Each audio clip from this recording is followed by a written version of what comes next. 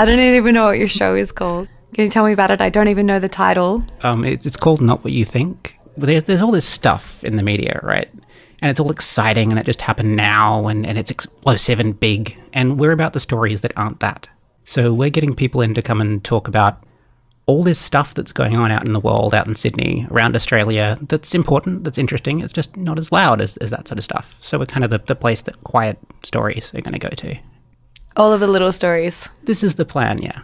So you're going to make things that the other media, mainstream media, has decided aren't as interesting. Even alternative media. So we're not going for the obscure stuff, just the quiet stuff. Just the quiet stuff. Yeah, like if you think that it's really important, we know that dogs are ruining society and you can persuasively explain why, we want to know that.